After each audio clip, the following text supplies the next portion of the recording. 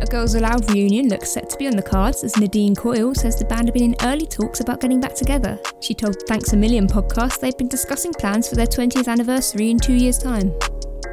And 2 Chainz says he won't be reopening his Atlanta restaurants despite restrictions being lifted in the state of Georgia. Instead, the American rapper will be offering the food to those who are homeless. The Music Venues Trust have announced their Save Our Venues campaign, aiming to raise money to help the industry. They're asking artists to play gigs in support of their favourite venue, and Enter Shikari, Frank Turner and the Marsicans are amongst the first who have thrown their support behind the campaign. Similarly, a number of musicians have joined forces to put pressure on the UK government to provide greater support to arts organisations and stop the country turning into a cultural wasteland.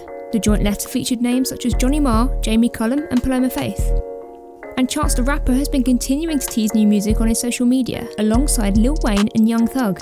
There's no news yet whether any of these snippets will see an official release. That's all for today, thanks for listening.